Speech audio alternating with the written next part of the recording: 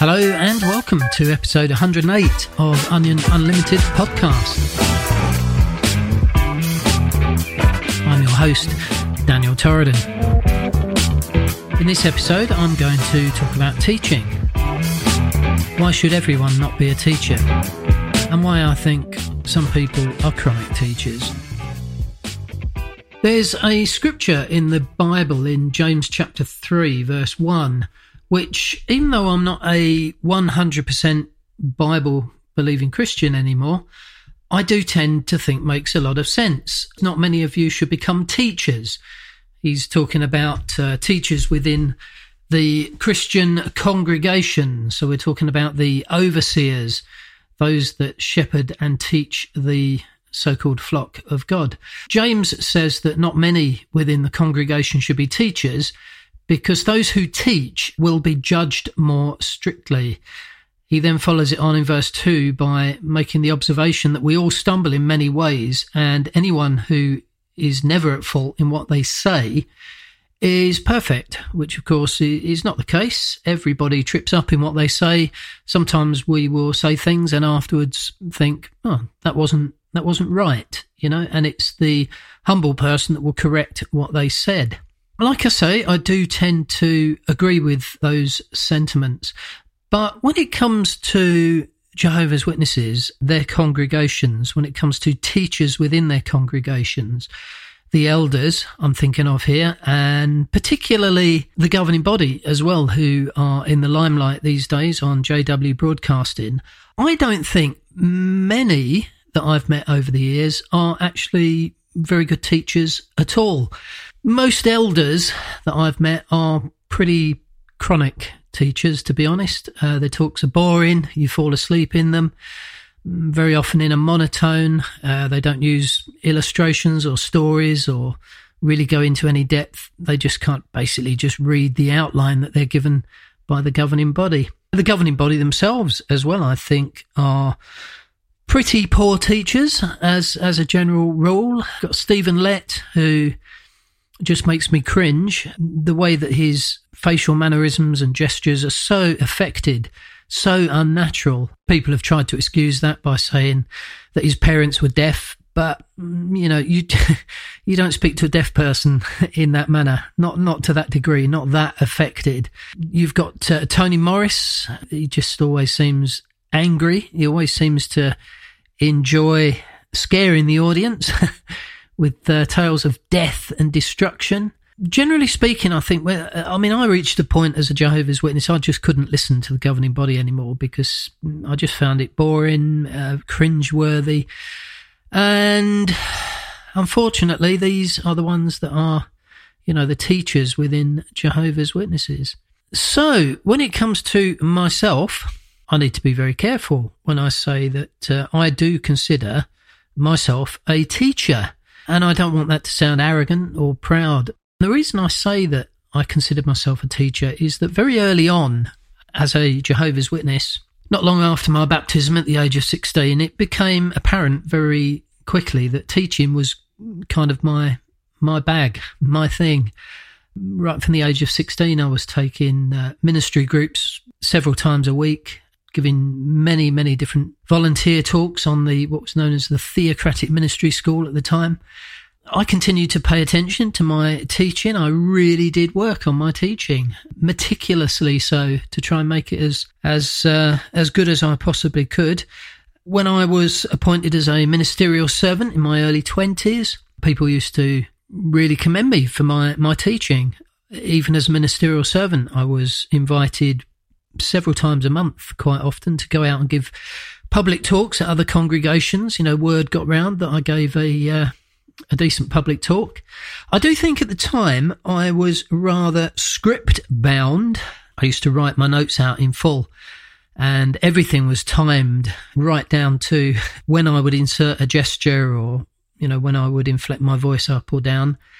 And even though my talks were interesting, lively, informative, I think, entertaining even, which I was always being told I shouldn't entertain the brothers and sisters, I think they were somewhat affected. And in the early days, I did used to fall into the trap of trying to mimic some of my favourite teachers. So if we got a particularly good teacher come to the congregation, maybe a circuit overseer, I found myself mirroring some of their mannerisms and things like that, which wasn't really very unique. But over time, I did manage to find my own groove when it came to teaching. The thing that really helped me as a teacher was I moved away from notes and I started using mind maps instead. So instead of written notes, I'll just basically have the ideas in picture form in front of me, and then I'd just kind of chat to the audience, and it became a lot more natural, I think. And I also used to rely very heavily on the Bible as well, so I would actually use my Bible as my notes quite often. I remember once I gave a talk on Proverbs chapter 3. Basically, it was a verse-by-verse discussion of Proverbs chapter 3, and I just had a few rough notes and little drawings scribbled in the margin of my Bible, and it seemed to me that I didn't even really need a rostrum. You know how Jehovah's Witnesses stand behind a podium when they speak from the platform. So I asked that the podium be taken completely out of the way, and I just stood on that platform with just a microphone and nothing more between me and the audience other than a microphone and my Bible in my hand. And I spoke for 45 minutes it was back then. The general audience loved it. They loved the naturalness of it. They loved the way that I stuck to the Bible in my teaching. The elders of my congregation weren't so impressed. For some reason, they sort of had it in their head that having a rostrum in front of you was a rule, that you shouldn't be so informal as to just stand there and speak to your audience. I referred them back to the fact that Charles Taze Russell, the founder of the Watchtower Bible Tract Society, he never used a rostrum. In fact, he used to walk up and down the platform when he was speaking to his audiences, much as some of these Christian evangelical types do today. So they weren't very happy in that at all, and I got counselled for, I don't know, drawing attention to myself again, probably. But interestingly, the next week, Circuit Overseer came, and the elders had obviously told him about me and how I'd done this unthinkable thing of teaching from the platform without a rostrum. And the Circuit Overseer, his very first talk that week, he moved the rostrum out the way and stood there and gave this wonderfully natural, engaging talk to the audience with no rostrum. So there you go, up yours to the elders.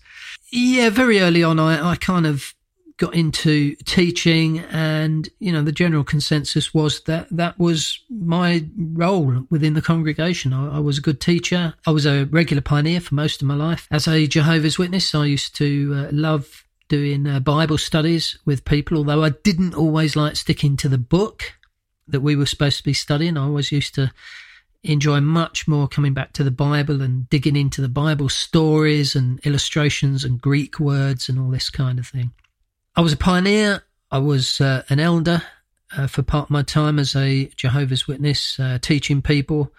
And of course, I also taught my children. And our family worship evenings were really quite something. I used to quite often spend probably 8 to 10 hours in preparation before each family worship study on a Tuesday night. And we studied all kinds of things. We studied, over 13 weeks, we studied the complete history of Jerusalem. And I created all these charts and videos and diagrams and all kinds of things just to help the children to understand what the Bible was teaching. It's quite interesting as well, because I always did try and stick to the Bible as much as possible. And it often was very apparent when I was teaching that what the Bible said was not actually the official stance of the Jehovah's Witnesses, the Watchtower.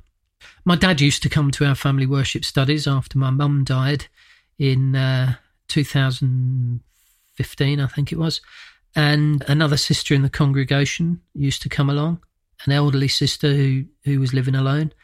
And for a brief period of time as well, we had a younger sister come along with her two young children. Plus there was my wife and my 4 children. So it was really quite packed. It was like a little meeting. And I still remember one occasion when I was talking about Jerusalem's destruction, and I read a scripture in Jeremiah, and put it up on the TV screen so everyone could see it. And it read along the lines that when the 70 years had been fulfilled, then I will bring to account the king of Babylon. And of course, the witnesses teach that the 70 years ended in 537 because they run it from 607, which they say, and only they say, is the year that Jerusalem was destroyed. 607 to 537. That's what they interpret the 70 years to mean. But it's a well-known fact, and the witnesses even agree in the Watchtower magazine, that the king of Babylon was taken to account in 539.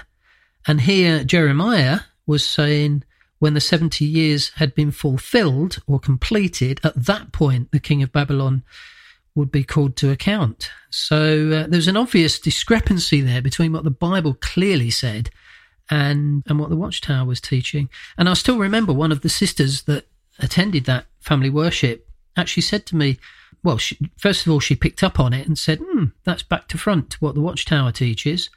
And then she actually asked me outright after the study in private, did I believe that 1914 was correct? And I remember saying, I've got to be careful because I don't want to get disfellowshipped again for apostasy. But no, I don't believe 1914 is correct. And she indicated that she had her doubts as well. So when it came to teaching, I was always trying to err on the side of what the Bible taught, not what the Watchtower taught or the witnesses in general. But, you know, if the Watchtower was teaching something true that matched the Bible, absolutely, I would use JW resources to prove the point from the Bible. Yeah, my skills as a teacher, I think over some 35 years or more, up to the age of 50-something when I left Jehovah's Witnesses, I really did perfect my skills as best as I could when it came to teaching, and probably why I've got into podcasting as well. Yeah, I don't think all teachers should be teachers. I think there's some absolute chronic teachers in Jehovah's Witnesses, but I do think there are some good ones as well. I've met some excellent teachers over the years, elders and circuit overseers alike, and even the sisters. Some of the sisters were absolutely fantastic teachers when you went on Bible studies with them, But of course, being sisters, they're not always recognised. So that's the Watchtower organisation's teaching, how I kind of got into teaching. And then, of course, I started to realise that some of the things I was teaching, particularly things that I was teaching that the Watchtower was saying were true, were not indeed true. And that started to bother my conscience. So I found myself in a position of what we call cognitive dissonance, where I was supposed to teach one way, but I actually believed something completely different. So that started to interfere with things a bit. It affected my mental health, definitely. And I found myself sort of tiptoeing around things, walking on eggshells, so as not to openly say anything that was in contravention to what the Watchtower was teaching. But I did push it to the limit sometimes in my answers and in my talks, and sometimes people would come up to me afterwards and say, where did you get that from? And what I did find was if I turned to a scripture and showed it to them, that didn't usually suffice. But if I turned to a Watchtower that said what I just said, even if it was something really spurious from like years and years ago that hadn't been updated with new truth, if the Watchtower said it, that was fine. But if the Bible said it, that wasn't good enough. That used to bother me. And then, of course, I reached the point where I decided I was no longer going to be a Jehovah's Witness. I'd already been disfellowshipped, but I was trying to get back, trying to get reinstated, until finally I realised, you know what, I don't actually believe Jehovah's Witnesses are the truth, and I decided I wasn't going back. Now, at that point, I was still very much a Christian, a Bible believer, but I started to review my beliefs en masse, everything that I believed. All the things I'd been taught by Jehovah's Witnesses and all the things I'd read in the Bible. And I started to realise that not only did I not believe that Jehovah's Witnesses were the truth, I also didn't believe the entire Bible. When you're a Jehovah's Witness, you basically have to take the entire Bible lock, stock and barrel as the 100% truth from God, inerrant word of God, inspired. But it dawned on me that the Bible is actually made up, first of all, of some 66 books, even more if you're a Catholic. So you've got all these individual books. Bible, it's actually a library of books, not just one book. And even the books themselves are not necessarily written by just one author. Some books are little libraries in themselves. You think of the Psalms, for example. And it just dawned on me that, why should we take the entire Bible as being the Word of God? Why not break it down and look at each book individually, or even sections from each book individually, and see if those words marry up with your personal experience of what seems to be true? And that's when I started to really consider truth as something that is a personal experience. It's all very well people teaching you what's true, telling you what's true, even forcing you to believe what is true at the threat of sanctions. But when it comes to believing what is true, you can really only believe what you believe. I know that sounds obvious, but belief is something very personal, something that, if you're not careful, you can find that you don't actually believe something. You're just accepting it and going along with a current view purely because you don't want to cause waves. So I started to look a lot more within myself. And I remember a particular quote by Buddha, who said, do not believe in anything simply because you've heard it. Do not believe in anything simply because it is spoken and rumoured by many. Do not believe in anything simply because it is found written in your religious books. He even said not to believe anything that he himself taught his followers, but only that which makes sense, that resonates with their common sense. And that's kind of where I got to when it came to truth. I started looking very much within myself for the answers and piecing things together as to what I thought was the truth in terms of God and the universe and my self-identity and life and death. And in doing so, not only did the watchtower find itself thrown out very quickly, but I suddenly found that there were certain sections of the Bible that I could no longer subscribe to as well. And so today, when it comes to the Bible itself, I do find some parts useful. I mean, I started this podcast with a verse from the Bible, but I don't live by the Bible completely, because there are sections of the Bible I think are ridiculous, and there's other sections I think are actually immoral. So I don't go along with those things, and I certainly wouldn't teach them. So I guess that leads me to where I'm at now with regards to teaching. Now, I do still consider myself a teacher. I do think once a teacher, always a teacher. You don't just suddenly lose that gift or that ability because, you've changed your views on something, or you've left an organisation that you were a teacher for. I'm still very much a teacher, and my purpose in life, I feel, is twofold. It's to be creative, and it's also to teach. Although these days, rather than teach, I prefer to use the word guide. Spiritual teacher, yes, I am still a spiritual teacher, and I think certain people recognise me as such. But I would say a spiritual guide is more where I'm at these days. I certainly know what I believe, and I'm very happy to explain what I believe and why I believe it when it comes to important questions like God and the universe and life and death, the big spiritual questions. But I would prefer to guide people to find the truth themselves, to look within. And I do honestly believe that you don't need anybody telling you what to believe. You can find the answers within yourself. So my role as a spiritual guide is these days less about telling people what they should believe and more about showing them how to actually assess their own beliefs. I do like to make people think. I do like to not only tell on my podcast why I believe certain things, but even investigate opposing views. Sometimes I do like to do that. Although I must say that when it comes to Jehovah's Witnesses, I these days am tending not to get so sucked back in, because I have pretty much proved to myself that it's false. Any attempts now to try and prove it true to me are pretty much falling on deaf ears. And I don't want that to sound as if I'm closed-minded. I'm not. And I haven't been for 50-something years. But there does come a point in your life when you just know that something is rubbish. So why spend any more time, trying to make a silk purse out of a pig's ear, so to speak? Yes, very much these days when it comes to teaching, I'm looking within myself, and I'm encouraging anybody that follows my podcasts or my Twitter feed to look within, to find the answers within, rather than relying on an organisation or even a Bible to tell you what you should or shouldn't believe to be the truth.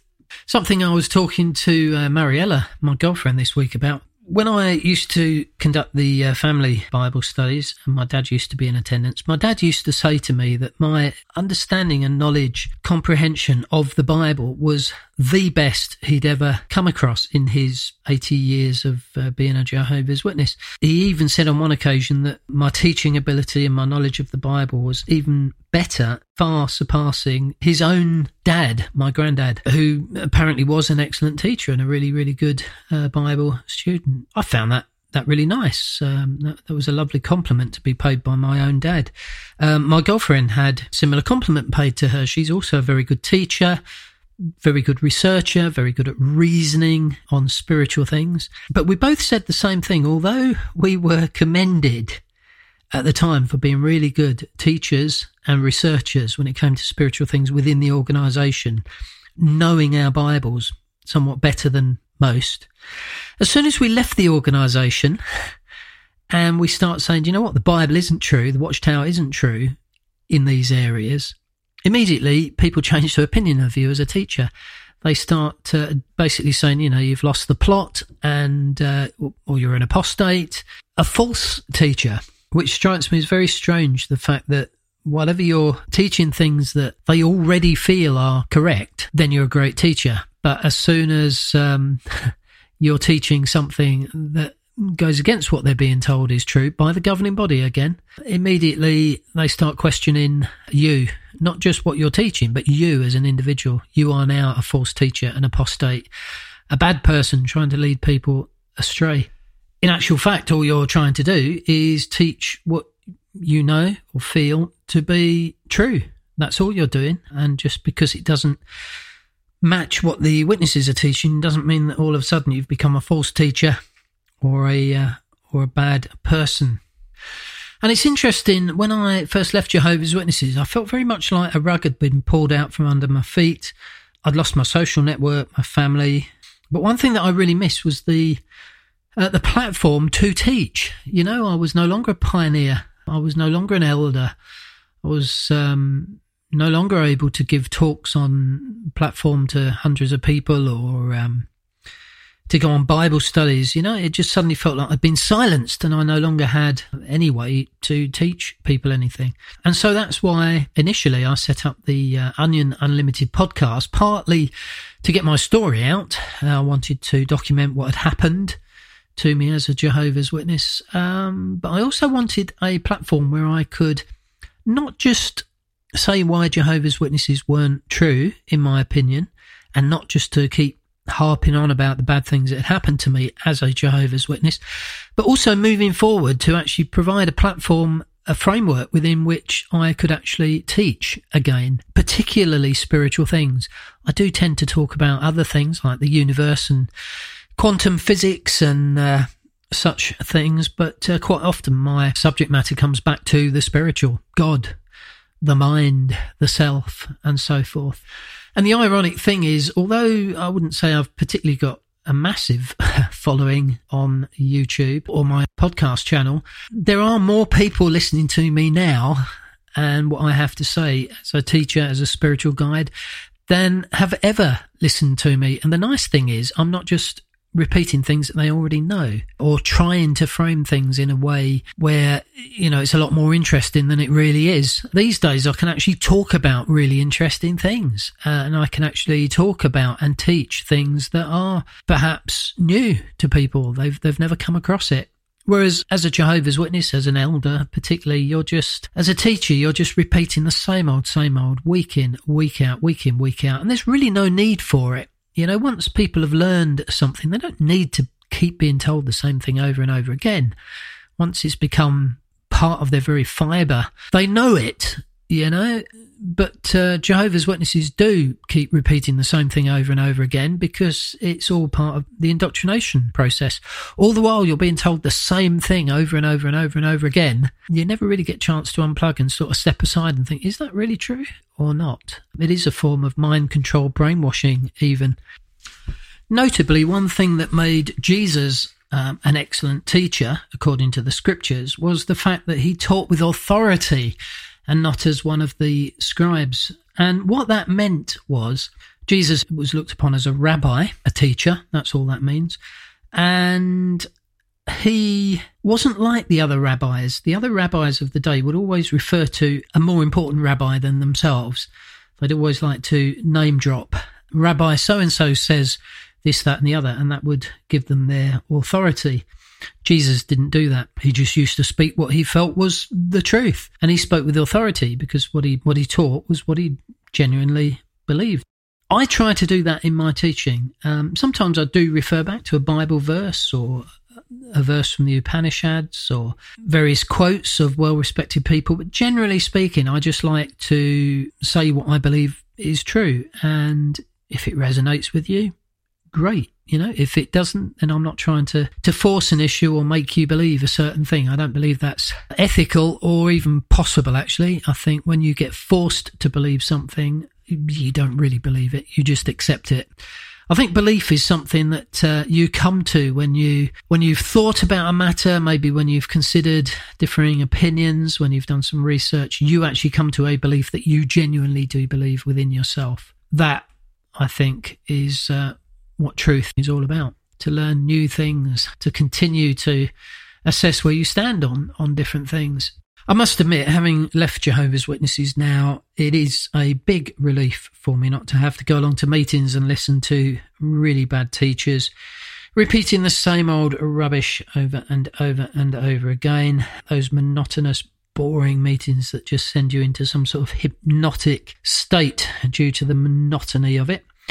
And the nice thing from a personal perspective, running the Onion Unlimited podcast, is that it has a fairly wide reach, not necessarily in terms of numbers, but definitely in terms of different types of people that listen to my podcast. There are ex-witnesses that listen. There are ones that are currently witnesses, are questioning things and trying to figure out whether they believe Jehovah's Witnesses have the truth or not.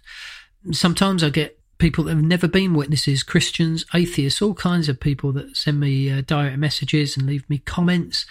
And one of the nice things is they actually ask me questions as to matters pertaining to truth. In a future podcast, I am going to discuss with you some of the questions I've been asked recently by some of my listeners and the answers that I've given, which I've given out of my own feelings, my own thoughts on things. I'm not just parroting what somebody else has said, but it's quite nice, I find, to be asked a question by someone who genuinely wants to know what you as a spiritual teacher feel about things. And like I say, I will never try and force it on people, but if someone wants to know, I will tell them what I believe to be true. And then, like the Buddha said, if it resonates with you, if it makes common sense to you, accept it. If not, no worries. You don't have to listen to what I'm saying at all. In fact, you could switch off anytime you want. I think I'm a pretty decent teacher. I hope I am. It means a lot to me that if I'm teaching, I'm at least, reasonably good at it. I did make a living as a teacher for quite a few years. I was a first aid teacher. So not only did I teach within the organisation, but I also had a formal qualification in teaching and teaching a particular subject. What I particularly like about teaching is not so much the fact that the spotlight is on you, as in you're performing to people, although I do quite enjoy that as well when it comes to performing music live. What I like about teaching is being able to boil down some of the most complicated or potentially complicated subjects down to something very, very simple. It's a really fulfilling moment when you look at your student or students in a classroom and you just see the light bulb moment where they get it. It's like you're empowering people.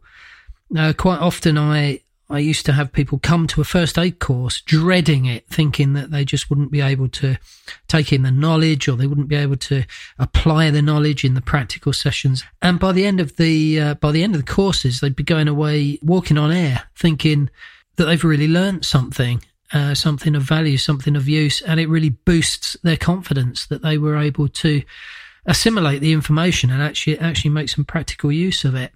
So that's probably the biggest reason I like teaching, is the way that it empowers people with the knowledge and the understanding, and basically helps them to live their life in a different, hopefully better way than they were prior to being taught. Something I don't like when it comes to the teaching-student relationship is when you've got students that come into the class, let's say it's a first aid training class, and they come in not wanting to learn. Worse, sometimes I've had people that have come into a learning environment where they've actually approached it that they already know everything that there is to know on the subject, and they challenge you at every point. Now, I'm not saying students shouldn't ask questions. If something doesn't make sense or if it seems wrong to them, by all means ask questions. But people that are very confrontational, that come into a learning environment where they've got absolutely no desire whatsoever to learn anything new or to learn about a subject they know better than everybody else in the room. I've had that a few times within the first aid environment. Interestingly, 9 times out of 10, it was when doing first aid training for Jehovah's Witnesses. I used to do all of the training for the regional and circuit assemblies for first aid coverage. And when I was doing first aid training for a company, for example, people generally, they weren't necessarily too keen about going on a first aid course, at least to start with, but they generally approached it that they were there to learn. Whereas what I found quite often with teaching Jehovah's Witnesses, and it was particularly with elders that I was trying to teach, is they felt they were the teachers and they weren't there to learn anything. That used to be really off-putting. I do remember one particular first aid course where there was this elder that kept on challenging everything I said. Again, not in a positive criticism kind of way. It was literally just a confrontational, I don't think that's right because... And we're talking about set standards here, things that the health and safety legislation legislated. He was going in direct opposition to that, saying, I don't agree with that. I think we should do it this way. And I basically had to put my foot down eventually and say, well, if you do it that way, I'm not going to be able to sign your certificate at the end of the day. So you'll have wasted, 6 hours on this first aid course and you'll be going away with nothing to show for it. The funny thing was, what I found was when I stood up to him like that in front of the class, because he was doing this publicly, not privately, this was all in front of the class. When I stood up to him publicly in front of the class and put him in his place, from that moment on, he seemed to develop a particular respect for me, which was rather strange. And I actually ended up doing quite a lot of first aid training for his company in the end, because he put a good word in for me with his boss.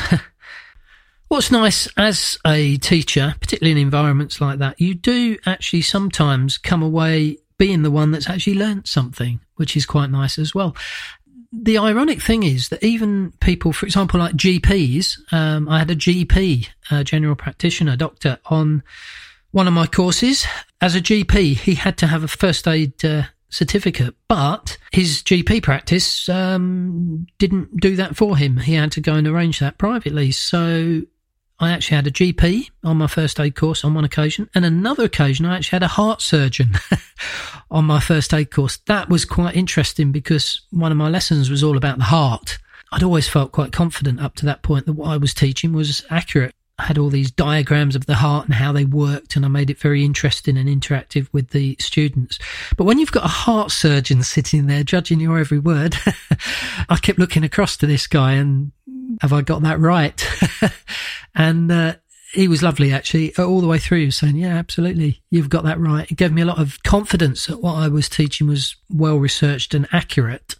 But even then I learnt some particularly good things from that heart surgeon, because there was obviously things that he knew that went way beyond any kind of first aid training certificate that he might have needed as an NHS worker.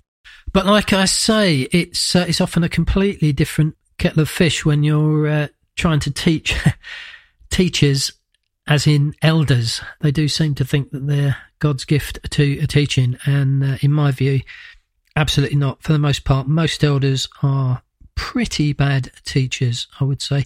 And they don't seem interested in teaching. They don't particularly seem interested in improving their teaching, which is something that I've always, for myself, I enjoy getting better at something, whether it's playing the guitar or playing a keyboard or making music or writing poetry or painting or photography. There's always something to learn. And the more you learn, I believe the more you can teach and guide others. I just know from personal experience how affected I've been by teachers in my life. I went to a particular secondary school where my maths teacher told me that I would never pass a maths exam. I would never amount to anything when it came to mathematics. And she was kind of right when I was her student. But then I moved to another school and I had a completely new teacher that taught me mathematics, and the way he did it was really creative and engaging and fun even. And not only did I get very good at mathematics, I actually managed to pass my mathematics exam 1 year early. And I put a lot of that down to the way I was taught, the way I was shown how maths and numbers and equations and formulas and so on work. The same with English as well. I had an absolutely fantastic English teacher who I was in a class of people that weren't really bothered. They weren't bothered learning about English at all. Most of the class had just messed around. But she could see that, I wanted to learn. I was interested in literature and poetry and writing. I'd always been interested in creative writing right from being a small child, and she singled me out and actually gave me a copy of The Tenant of Wildfell Hall, which I devoured. And from reading that book, I actually developed much more of a love for reading. I think I'd always enjoyed reading. I'd always been quite a good reader, but that teacher really helped me to appreciate how much you can learn from reading, whether it's a period novel or what I prefer to read these days is more factual things, more non-fiction. I like to learn when I read, and that all goes back to that particular teacher. What always used to make me laugh was the fact that a lot of the elders that were really bad teachers thought they were really good teachers, and they really pushed themselves forward as teachers, trying to get themselves into the teaching pool, as it was, those that would be used not only for public talks, but things like circuit and regional convention talks. And a lot of times they were chosen not so much on their teaching abilities, but just by whether or not they stuck to the outlines, I suppose, and walked the party line when it came to teaching Watchtower teachings. But it just always used to amaze me. It was the ones that used to push themselves forward as teachers were often some of the worst possible teachers going, which is why I hesitate to say that I feel I am a good teacher. I hope I am a good teacher.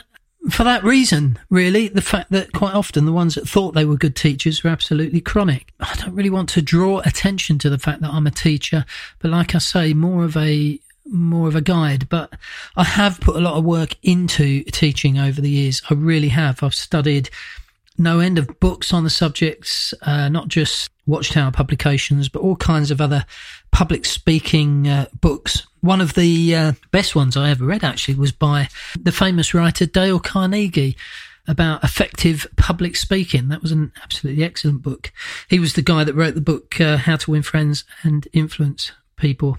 Of course, the Theocratic Ministry School was, to be fair, actually very good in teaching people to be good speakers. And I don't think a lot of the elders and even the governing body in their teaching, I don't think they've particularly taken advantage of the Theocratic Ministry School itself, because a lot of times I see some really bad teaching techniques or no teaching techniques at all being used by some of the most prominent speakers within the organisation. But I found the Theocratic Ministry School very good, and I know quite a few other ex-witnesses, ones that have left the organisation, have also. These are ones that go on to do podcasts and YouTube videos, and quite often they credit the Theocratic Ministry School as the reason why they are able to do that effectively.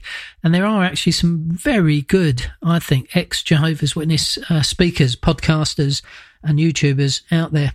Bear in mind as well, ones like myself that had been witnesses in the organisation for 50-something years, we actually started very early on being taught how to read and how to teach and how to stand in front of an audience, engage them, use gestures and so on. I mean, myself, I was just 4 years old when I gave my very first talk. And it wasn't just a Bible reading like they are now, just a 2-minute Bible reading.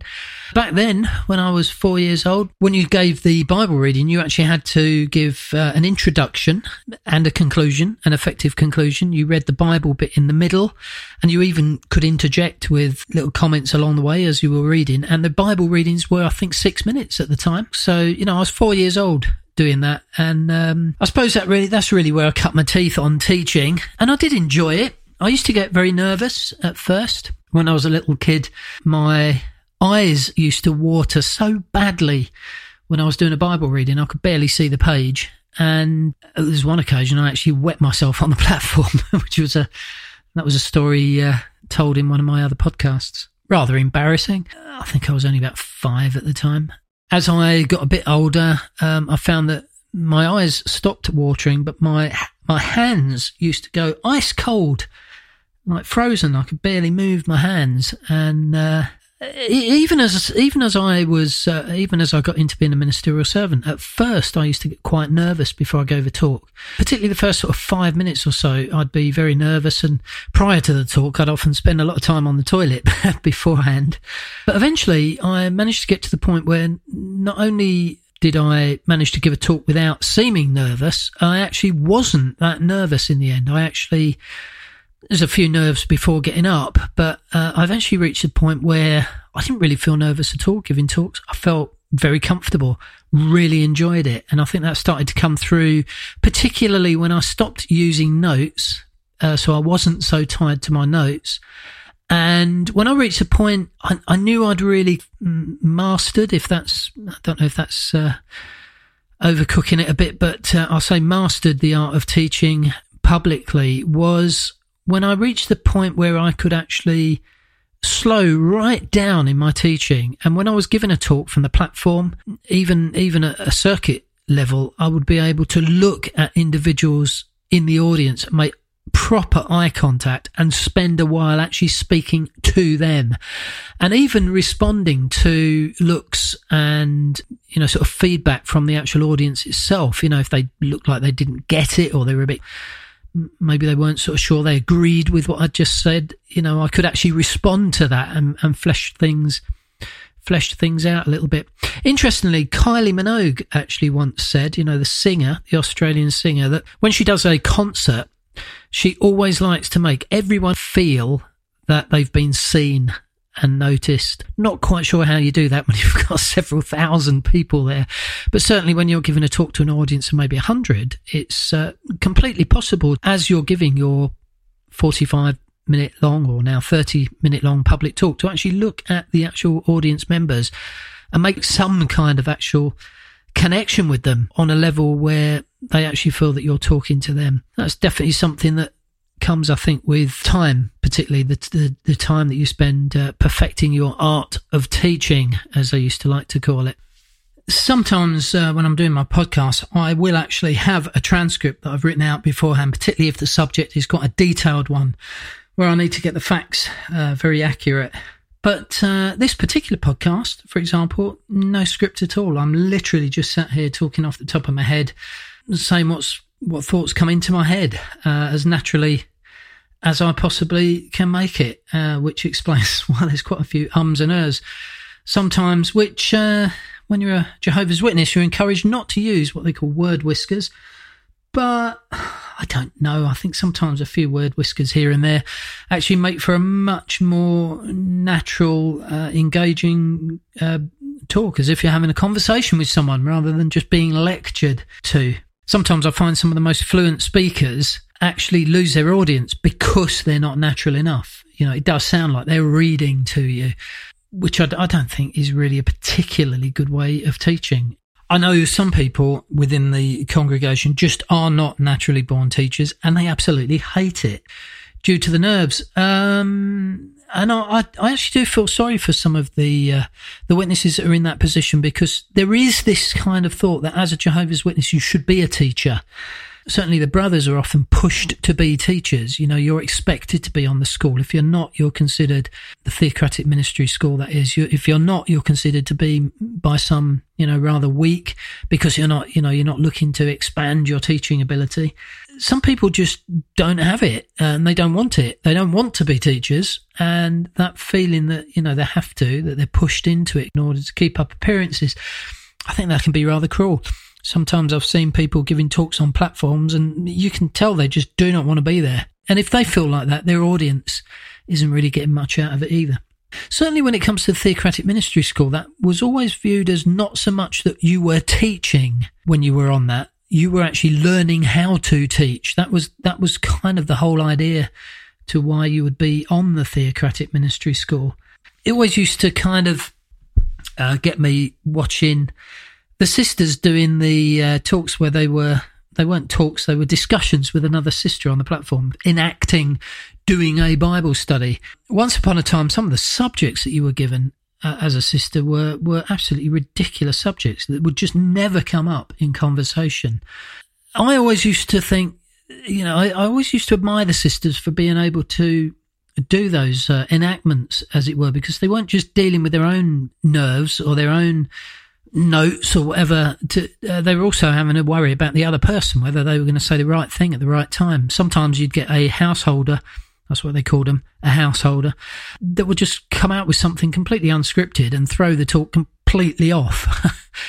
And eventually, towards the later periods of time, just before I left Jehovah's Witnesses, they actually started giving those kind of parts on the meeting to the brothers as well, the men within the congregation. So I started to see firsthand how difficult it was sometimes to choreograph a talk and enactment when you're depending on the other person to say the right things at the right time. I never used to, as an elder, like doing interview parts where I'd be on the platform with a row of people, passing the microphone along, asking them questions.